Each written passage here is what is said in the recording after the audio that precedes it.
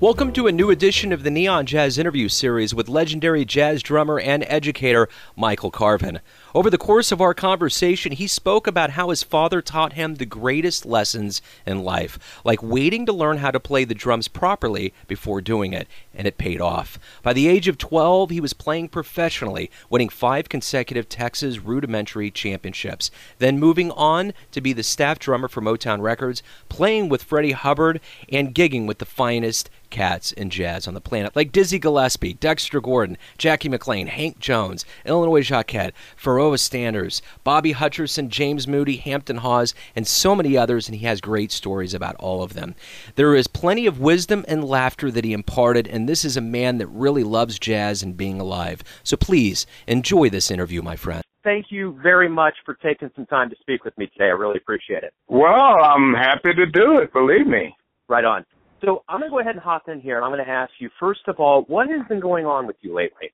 Well, we just received, in November, we received 4 stars from Downbeat Magazine for our new record, Flash Forward, on Motima Records. Yeah.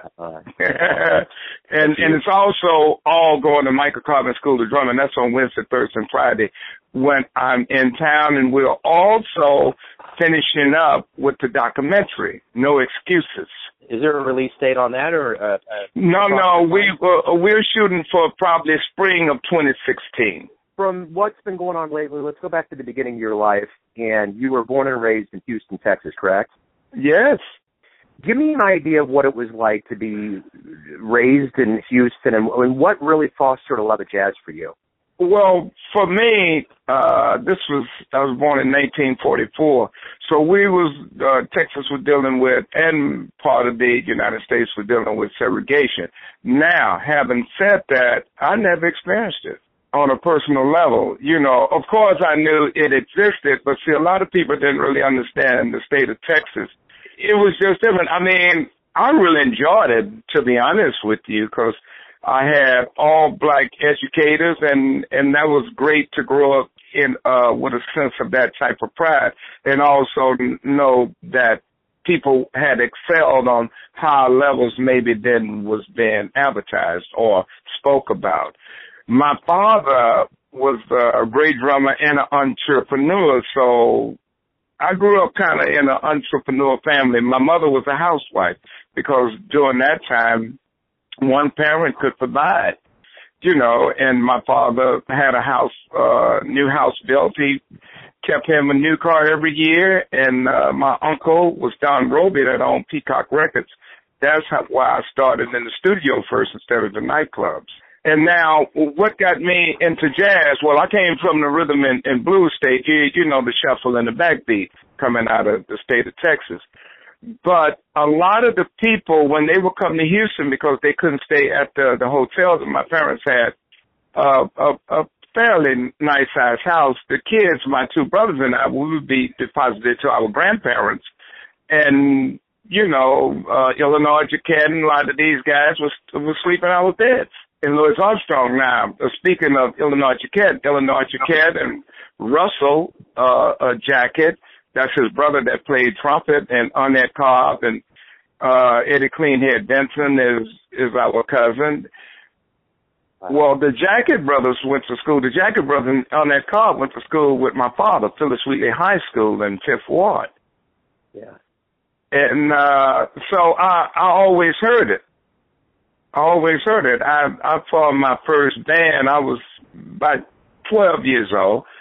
And it was Michael Bolivar on alto tenor, Willie Taylor on piano, and Arthur Hunter on bass.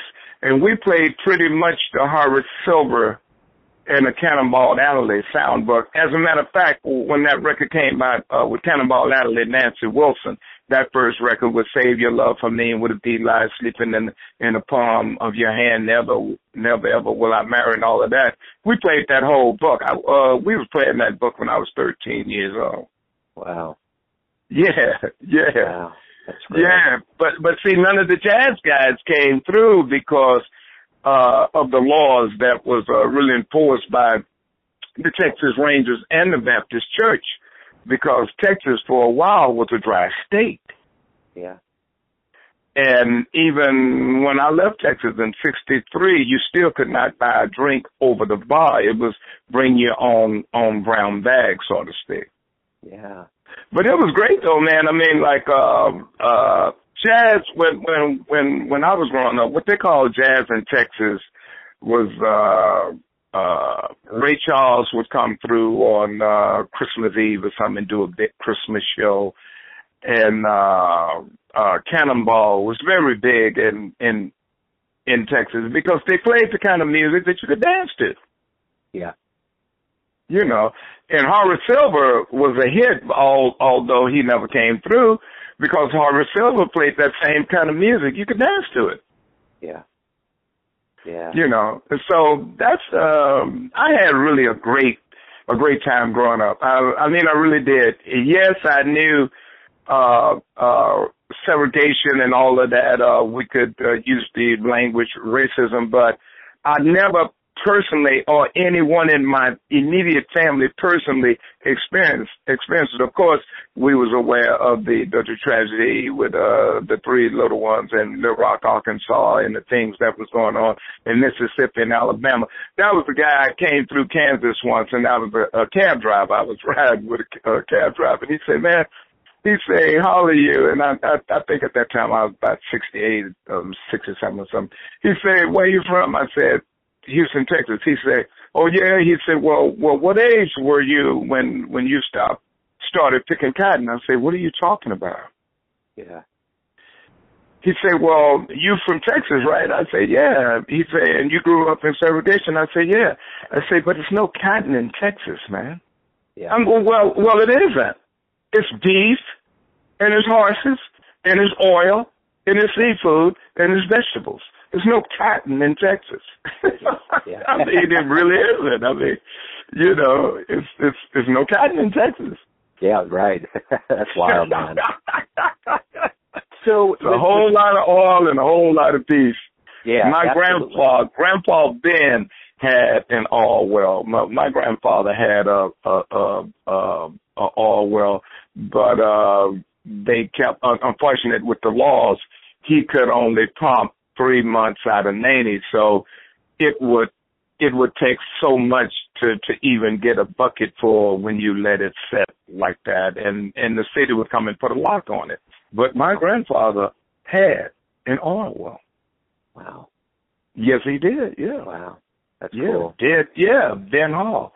So I really had a good time growing up as a kid. I really did. Yeah, it sounds like music was your tapestry. Did you always dream about growing up and being a musician, or were there other aspirations? No, I knew what I wanted to be when I was 6 years old. So it was very clear to me. And you obviously took that baton well. When you started at 12, you won the first of 5 consecutive Texas Rudimentary Championships. Yeah. You know, well, that was fantastic. See, I hated my father from, say, I started playing drums at 6. From 6 years old to 12, Joe, I hated my father. I hated him. I could have killed him because he would leave a set of drums set up in the house in the den because the guys would always come over and have jam sessions and all of that. Hugh Berry, when he would come through Houston, he would come by and jam with my father's band. And my father wouldn't let me play the drums. And I hated him. And he told me, I said, well, Dada, why won't you let me play your drums? He said, Michael, you don't know how to play drums. He said, now you stay on your practice pad, you practice your rudiments, and when you learn how to play drums, I'll buy you a set of drums. But you don't know how to play drums. When I hated him until I won my first rudimental championship. When I won my first rudimental championship, then I thanked him because then and only then did I realize that he had given me the proper discipline that I needed. Had my father listened to me, I probably wouldn't be playing drums now at 7, 8 years old. Wow. Because I would have been a banger, Joe. Yeah. And if he would have listened to me, I would have never touched a practice pad or studied 26 rudiments. If you let a child start playing a set of drums, how are you going to turn them around and get them to set hours and hours at a practice pad? Yeah. studying right, left. You know what I'm saying? Okay. But luckily, he was the father and I was the child.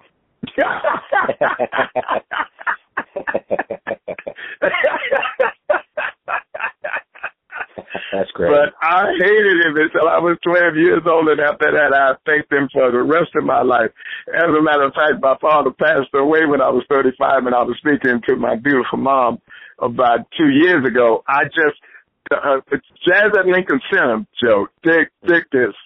Jazz at Lincoln, now this is still my father taking care of me. Jazz at Lincoln Center, the guy, Stephen Hawkins, hired me. He said, Mr. Carvin, we would like for you to do the 26 rudiments and be the pilot for our Jazz Academy that they just started about 2 years ago at Jazz at Lincoln Center. And I said, well, great. What would you like for me to do? He said, we would like for you to play and demonstrate in 5 minutes segment the 26 rudiments.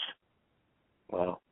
So I did it. Dig this. They paid me $10,000 to play the 26 rudiments. Do you believe this?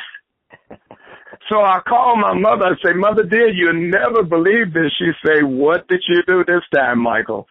I say, they just paid me $10,000 to play the 26 rudiments. I wish that I was alive. I could think. And is that something? Wow. That's cool, man. That is totally cool. Is that something? Oh, man. That is awesome. So it still goes back to that initial 26 when I was 6 years old and not allowed to play the drum, because I know for a fact I would have been a banger, because I've seen it over the years. All of the guys who parents gave them stuff, they didn't I would say 10% actually embellished that early gift. Yeah. That's wild, man. That's a great story. But another thing that I did, I was so mad at my father. I would sit on the floor in front of the set, like my father worked in Jimmy Luster's band and Louis Armstrong band before I was born. So he used to sometime go out on the road with his own band, and he always had 2 or 3 sets of drums. So he left a set of drums set up in the music room. So I wouldn't touch him because I was a good child. But I would sit on the floor in front of the bass drum, and I visualized what I was going to play when my time came to play. And I would take paper, and I would draw 3 circles, and I would count the strokes that I would play on the snare drum, on the mounted tom, and on the floor tom, and I would sing the sound. That's why I've always had a sound. I've always had my own sound ever since I started playing drums, because I had this sound in my head, what I was going to sound like. And what I did, I actually wrote part of my first concept of a drum book, because I would say like da da da da da, ba da da da da, do do do, and as I would make a sound, I would tap the paper in that circle. Yeah. Meaning it'll be maybe 5 strokes on the snare drum and 3 strokes on the mounted tom and 6 strokes on the floor tom, and then I would draw another 3 circles, and I would figure out stuff. I used to work on cross-sticking in my mind while sitting in front of the set, because I practice, that's what I have my students to do sometimes. Stand in front of the drums and see and visualize what your hands are doing. Because when you sit behind the set a lot, it's too much. It's too big. That was another thing that I learned by not being allowed to bang. Yeah. It's amazing how stuff happens, Joe, isn't it? Oh, yeah. I mean, it's just amazing. It is. It really is. So we go from your beginnings, your drumming, and then you go and you're a staff drummer at Motown, and you do some television work on the West Coast. What were those years like for you? I came out of Vietnam. I was 21. And my dream, my father sent me to L.A. to be a staff drummer, because a studio drummer, because that's something he always wanted to be. I kind of lived that dream for him. So I was doing a lot of studio work out in L.A. So Eddie Cotton, a bass player, had just left Max Roach, and he came to town because his mother had gotten sick.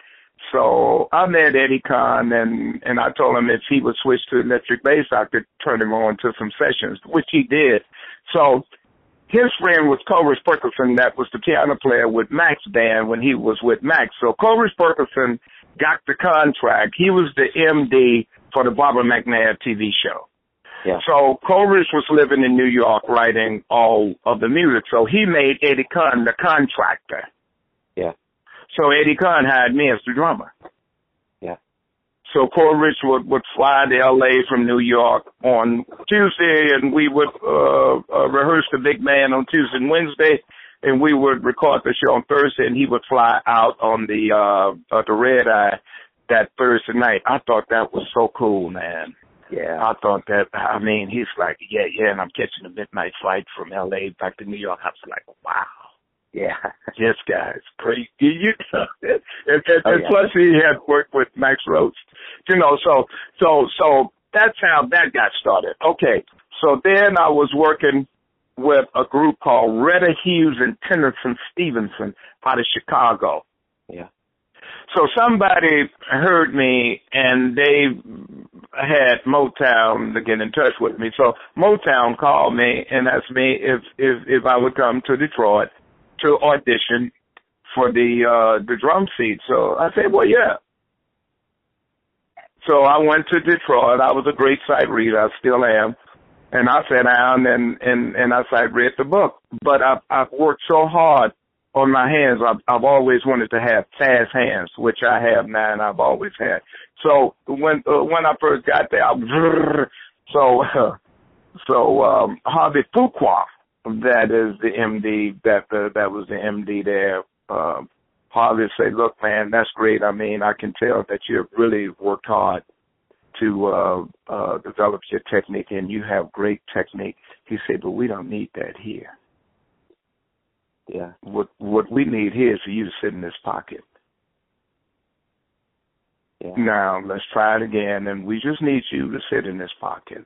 See, because all Motown drum fills are two beats that start on the and the three, and it ends on the downbeat of one. It's 1, 2, 3, da da da. Yeah. That's it. And that is so beautiful because it's more musical, and it keeps the music from rushing. You will never hear a Motown song where a drummer plays do do do do do do do do do do boom, doom doom, because that's a possibility that can rush. So they'll say 1, 2, 3, ba ba da da da da da. Da, da, da, da, da, da, da. So I learned a lot there, man. I learned how to play where the music is energetic, but the tempo doesn't move. How to move the feeling from quarter notes to eighth notes to 16th notes to create the illusion of speed, but it's not moving, it's standing still. Yeah. And that's how that came about. And I stayed with them until they moved to L.A. And when they moved to L.A., I moved to San Francisco. And I lived in San Francisco for 2 years. I moved to San Francisco to prepare to come to New York because I'd never lived in a city. Houston and L.A. is the same thing. It just doesn't have oil. But as full as steers and horses, it's in heat and sand, it's the same thing. Yeah. And Houston doesn't have mountains. That's the only difference. So I moved to San Francisco, and I just moved there to practice. I had chosen the band that I was going to join. Eddie Kahn had told me, he said, well, look, man, if you're going to go to New York, go there with a band that's hot and force everybody to come to meet you. He said, just don't go to New York because it'll take you too long to meet everybody. I said, okay, Eddie. And Eddie taught me how to play fast because I couldn't play fast because I never played fast. And he had worked with Max Roach. So I said, well, Eddie, teach me how to play fast because I don't know how to play fast. And by him being a bass player, it's easy to learn how to play fast because he's not going to slow down for me. So I taught him funk, and he taught me speed, playing jazz, those up tempos. I moved to San Francisco, and I said, well, I'm just going to work on it. So Freddie Hubbard had just released Red Clay. Yeah.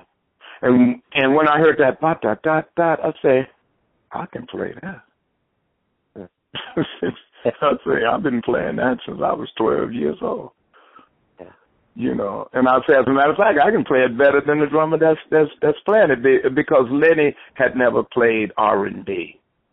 He was a jazz drummer trying to play R&B, so therefore he had a thin sound. No disrespect to the great drummer Lenny White, but jazz drumming is a thin sound. R&B drumming is a thicker sound. I'm not talking volume, I'm talking sound. Yeah. So that encouraged me.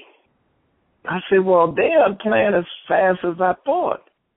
You know, and so it was that book, Red Clay, Intrepid Fox, that book. Yeah. So Freddie was hot as a firecracker. I'd say, there's my ticket to New York. So every time Freddie would come to the Both And, that was a jazz club in San Francisco before the Keystone Corner opened. It was called the Both And. It was owned by Delano Dean. And what I did, I lived right around the corner from it. So Delano Dean had a great jazz catalog. So one day I came around there and I could see through the window. He was cleaning up, so I knocked on the door and he opened the door. And I say, Delano, I want to go to New York and I don't have a jazz vocabulary. You have all of these artists that I'd never heard of, like I'd never heard of Gratian Moncourt III. That great record, Evolution, with that tune on it, the Coaster, great composition. So Delano said, well, yeah, man, you can come around. I said, well, look, I'll clean your club for free if you just play let me listen, because he had a great sound system. And I said, if you would just pick groups that I haven't heard, because I had heard of the main guys, but I wanted to know the other people that I would encounter in New York that I could possibly work with, you know. So I would come in there and I would empty the ashtrays and clean the glasses and sweep the floor and wash the glasses and set up the club. And he appreciated that, but I appreciated him, and that's how I built my jazz vocabulary. So he said, well, look, man, he said, well, why don't you work with Bobby Hutcherson? I said, well, I don't really want no gig, because my rent was $75 a month. I sold my car because I was living in the city. And I just wanted to practice and focus on Freddie, joining Freddie. So I transcribed the whole record, and I had the book together. So Delano Dean said, well, look, man, Bobby is working in here next week, and he don't have a drummer. Play the gig with him for me. I say, okay, Delano. So I played with Bobby. I fell in love with him. So shortly after that, Delano said, look, man, you need to be heard. He said, if I can bring a guy in for the New Year's Eve gig with you and Bobby Hutcherson, who would you want to play with? I said, oh, man, bring Jackie McLean. Because I'd heard Jackie McLean on that Gratian Moncourt, the third record. And so he said, Jackie? I said, yeah. He said, okay. So he worked the deal out, so he brought Jackie. Now, I was lucky because that same weekend, that New Year's Eve weekend, Herbie was at the Ice Palace in San Francisco with the NYDC band. And Freddie was at the Great American Music Hall in San Francisco with the Red Clay band. So we went from 10 to 4. They just played their little hour concerts and came on over to hang out with Bobby, because Bobby had made a lot of records with Herbie and Freddie. And I didn't realize that connection, but Delano did. So Herbie and Freddie set in. So I'm playing, and I said, okay. And I didn't say nothing to Freddie because I didn't feel it was the right time. And Jackie was in the band. So Jackie told me, he said, look, man, if you ever come to New York, here's my phone number. Call me. You got the gig. I told Jackie, thank you, man. Jackie wasn't as hot as Freddie. I needed somebody hot so everybody would come to meet me. So I worked out the deal, and I got the gig with Freddie, and I moved to New York in 1973. He flew me in from San Francisco. I got off the plane. I went right into the Vanguard, and that was that. So you get to New York City, and you start playing with Dizzy Gillespie. You got Dexter Gordon, Hank Jones, Hampton Hawes. The list goes on and on. And you're a teacher. What did these experiences being around these kinds of cats teach you about just not only music but life? How did that flow? You were in such a creative cradle of jazz. What was that like? I was never hired. I chose every band that I played with. I wasn't a drummer for hire. I have never been a drummer for hire. I came from a band leader father. And my father taught me, he'd say, Michael, play with guys that are going to allow you to grow in the style that you want to grow in. That's why I chose to work with certain guys. Now, the reason why I chose Freddie, that was to kick it in. Okay? The reason why I chose Jackie McLean is because Jackie built young drummers. Whoever worked with Jackie in New York is the next guy. Okay? Yeah. Jackie McLean built young drummers. I came to New York with that California experience. So when Jackie called me, I'm there and I'm saying, yes, sir, Jackie, let me have your book. Jackie say, what book? You know, I'm coming with that LA thing. Yeah. He said, it did. We playing, and I said, well, Jackie, what you want me to play on this tune? He said, look, man, stop bothering me. You the drummer, play the drums, man. Why you keep bothering me? You know, but no, that's what Jackie told me. Yeah. He said, stop bothering me, man, and play the drums. See, because Al Foster came through Jackie. Yeah. Jack DeJohnette came through Jackie. Tony Williams came through Jackie. Lenny White came through Jackie. Michael Carvin came through Jackie. Yeah. See, because Jackie is the first band leader I've ever worked with that allowed me to get me. You go figure you out, and you can do it on my bandstand every night. Yeah. But that's what Art Blakey did for him. Yeah. Because Jackie came from a drummer. Yeah. And that's why I wanted to work with Jackie, because he understood the drums. Yeah. And he forced me to be me. And he encouraged me to be me. So when I left Jackie, I said, well, now I want to get to Pharaoh. Because I wanted to feel what Train felt like. Train died when I was in Vietnam, and I was just crazy about Train.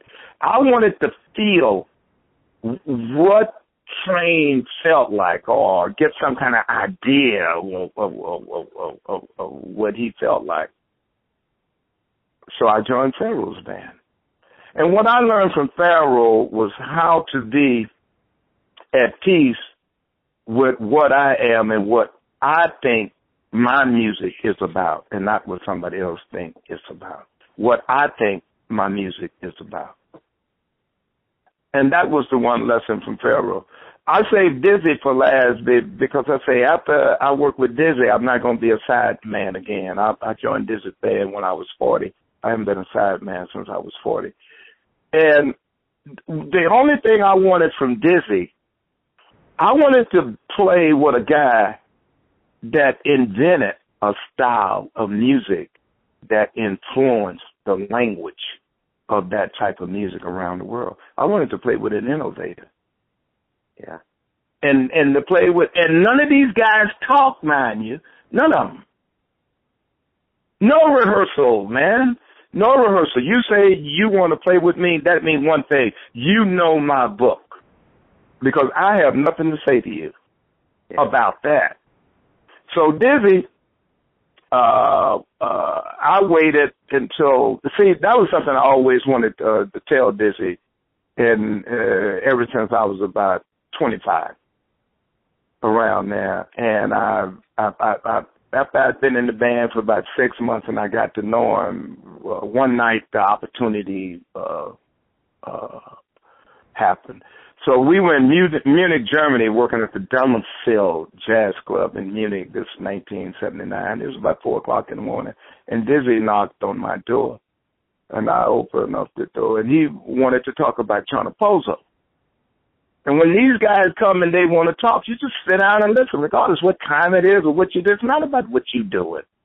It's what they want to do. So he sat down and I let him solo, man. And he talked about China Pozo and how Chano Pozo influenced him in Cuba, and how he mixed or heard this concept to mix the Cuban with the bebop and all of that. And I said, well, John, I call him John Burks Gillespie. I said, well, John, now that we are talking about Chano Pozo in Cuba, I said, I have something that I've always wanted to tell you, and I hope you don't take it the wrong way. And he said, well, say it. I said, you've never played a night in Tunisia. He said, what? I say, John, you've never played a night in Tunisia. I say, you played a night in Cuba.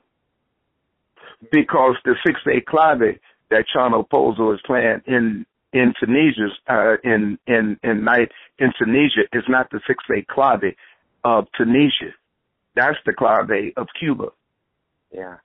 And as a drummer, you have to be careful with what kind of language you be using if it's not matching the proper language of the drumming world.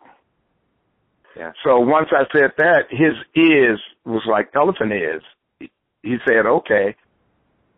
So I sang to him the rhythm of Tunisia as the drummers would play. And it elongates the melody. See, because the Cuban music is very quick, not fast, quick. Why? Because that's the same way they dance. Yeah. The African beats are more relaxed and subtle because that's the way that they dance. Yeah. So the African rhythm is more like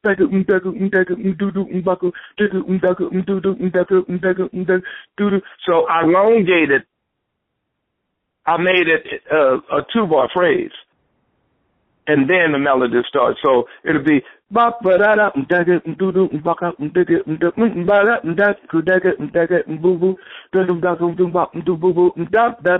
and instead of ding ding ding diggity diggity ding ding ding diggity ding, that's the Cuban 6. Ding ding ding diggity bang bang bang bang. So it's nervous. That's why they play la la la la la la la la la la la.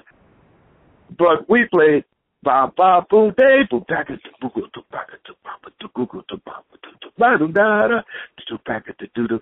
Do you have that? Well, I'll send you my latest CD if you don't have it, because that arrangement on Night in Tunisia is the one that Dizzy played from the time I showed him that. Oh no, I didn't show him anything. From the time we discussed that, yeah, until the day he died, that was the arrangement. I just wanted to correct that language. We discussed that. I didn't show him anything. Yeah. And I was very proud. And that's the way every time I played Night in Tunisia, I play it that way, because it is Tunisia. And then you can really hear how beautiful the melody is. But the tempo is still 1, 2, 3, 4, 1, 2, 3, 4, 1, 2, 3 when it gets to the swing part. Yeah. Yeah. So let me ask you this. You've been on over 250 albums. You've been very prolific in your long jazz career. Has there been an award that you got that just kind of surprised you, that was just kind of like, wow, that's cool? Not that it was any better than any others, but a recognition where you thought, man, that's something else. No. No. I haven't reached that level yet. Yeah. And I hope I don't. Yeah. Because then it's over. Yeah. Yeah, well, man. Let me switch gears here a little bit. As a teacher, you teach in the great Matt Cain, and you're a great teacher. What's your philosophy? What do you try to teach your students? How to discover themselves, to respect and own your own fingerprint. This is what I tell them. I say, look, guys, here's a theory that I believe in. I don't know if you believe in it or not, but I believe in it. And the theory is this. The FBI can lift your fingerprint off a glass sitting on the counter on a bar, right? Mm-hmm. And they can track you down anywhere on the face of this earth, right? Yeah. So if you buy into that, which I buy into it 1,000%, then that means you special. that means you are so special that nobody else on the face of this earth has your fingerprint. So from this day on, live your life that way. Yeah. And that's what I teach them. Because that's the way I live my life. I'm very special. I live inside of my mother, so did you and all of us other humans. And our fingerprints is not the same as our mom's, Joe. Come on, man, something happening. Yeah. Joe, something is going on, man. Oh, yeah. Amen. Something is going on, man. So let's buy into that. Yeah. Let's become our fingerprint. Let's honor that. And let's govern ourselves accordingly to that. Yeah. And you will excel. Because now we ain't trying to be somebody else. Yeah. We ain't trying to look like nobody else. We ain't trying to speak like nobody else. We ain't trying to play like nobody else. We ain't trying to act like nobody else. Because we are special ourselves. Yeah. We are the special chosen one because nobody else have our fingerprint. Yep. That everybody in this life has an influence on you. You've had countless influences. If you look back over your life, it's very, very rich and full of music. Who has taught you the most? My father. Yeah. He taught me the greatest lesson. When your time comes, do it, not until. He taught me the greatest lesson that I could ever learn in life. You can't do it until you can do it, man. Relax. Yeah. Although I couldn't understand that from 6 years old to 12 years old with all them drums in the house, and I hated him. I hated him. I hated him. That was a hard lesson, man. I'm telling you, man. I hated my father until I won that first Rudiment championship, and I realized I wasn't better than the other kids, but I realized what he had taught me. If you're going to do something, master it, study it, understand it inside out, be able to step forth and pull it off in front of total strangers and under the utmost pressure. Win. And that's the greatest lesson that I've ever learned in my life. Yeah. It's not about what I wanted to do. It was about what I couldn't do at that time. Yeah. Yeah, I hear you, man. So you played in a lot of sets. You've played in front of a lot of people. When you think back over all the gigs that you played, is there a set of shows or a show where you're like, man, there was some level you went to that was nirvana? You just went there? No, because not really. Because see, it can't be one. I mean, I understand what you're saying. What you're speaking about is when the magic stepped into music. Yeah. And that doesn't happen all the time, like you and I know. And that has happened. Not with everybody, but with all of my musical marriages. Let's use that language. So my musical marriages was Jackie, Pharaoh, and Dizzy. Yeah. Now, in my musical marriages, yeah, man.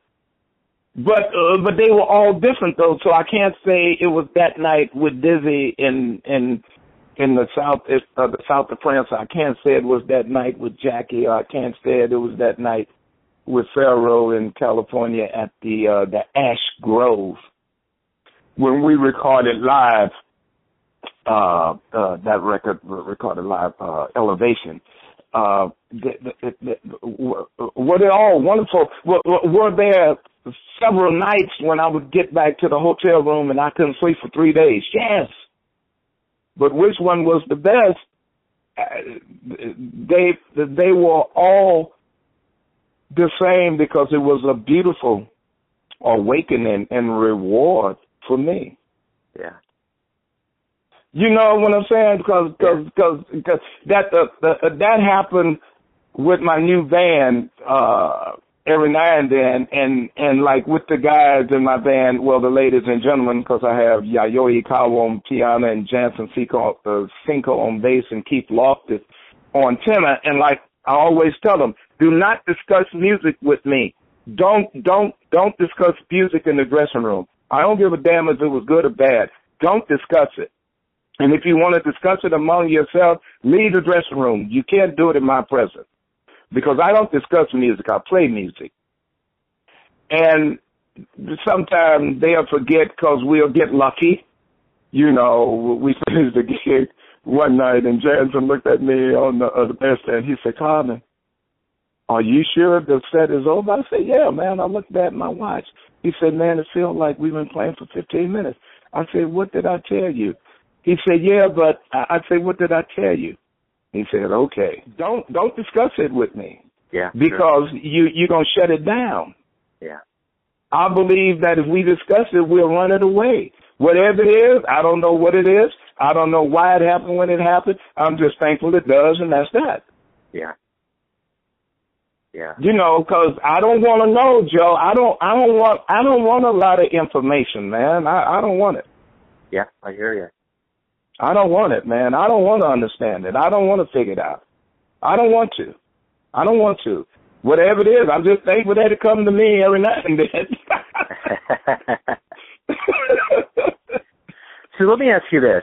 As a practitioner and an observer of something that we love in this country called jazz, why do you love jazz? I just like it because it makes me feel good. It really makes me feel good, man. Oh, yeah. It makes me feel good. And it introduced me to a lot of wonderful and hilarious people. I'm talking about, man, jazz masters, all of them could do 60 minutes stand-up, man. Yeah. No, man, they're some funny characters. No. They're some funny characters.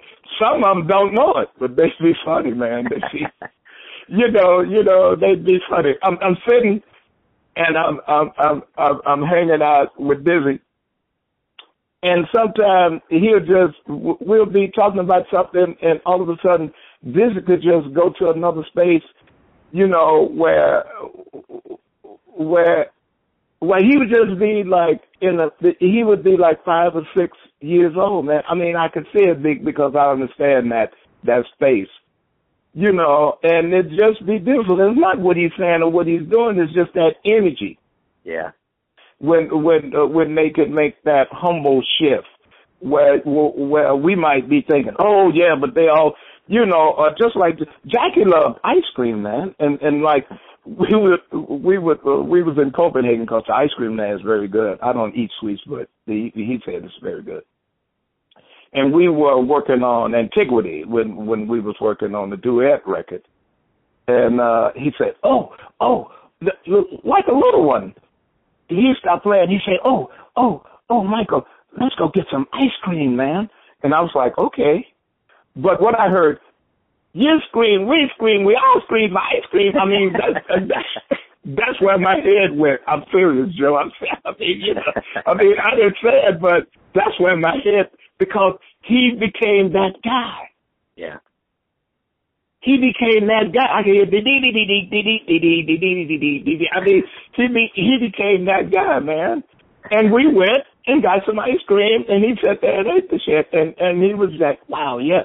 He said, Michael, you don't want any ice cream? I said, no. He said, okay. He said, well, do you want anything? I said, man, I'm just enjoying this because Jack McLean doesn't want ice cream. I mean, Jack McLean doesn't rush off from a rehearsal to have ice cream. Not Jack McLean and all this shit. He can play it. He was Bird Protege. I mean, he doesn't need ice cream. You know what I'm saying? Oh, yeah, man. Oh, yeah. You know, I mean, it's just beautiful, man, to, like, be privileged to experience that. And then when we would play, I could hear that guy when he played something. I could hear it. Yeah. And that's when I dubbed him the Scooter. I used to call him Scooter. He said, Carvin, he called me Carvin. He said, Carvin, why you call me Scooter? I said, because you're a little one. He said, yeah, I am. He said, you can see that, huh? I said, yeah. You're just a little guy on your scooter having fun, man. I mean, it's just having a D9 alto saxophone. Yeah. But you just on your little scooter running up the streets of New York with your friends. Yeah. And that's the way he played. That's why Jackie played so happy all the time. I don't care what he played, just be happy and real, I'll use the language, frisky. Yeah. He has that frisky kind of, that's why I dug playing with him, because it was frisky. It was like real frisky. Man, Michael, I think that's the perfect way to put our period on this interview, man. I appreciate you opening up your world. I got a great insight. I appreciate your time. It was beautiful, man. Man, thank you. Yeah, absolutely. Thanks for listening and tuning in to yet another Neon Jazz interview, where we give you a bit of insight into the finest players in New York, Kansas City, and spots all over the world, giving fans all that jazz. And thanks to Michael for opening up his world with Neon Jazz. If you want to hear more interviews, go to Famous Interviews with Joe Dimino on the iTunes Store, or visit theneonjazz.blogspot.com for all things Neon Jazz. Until next time, enjoy the music, my friends.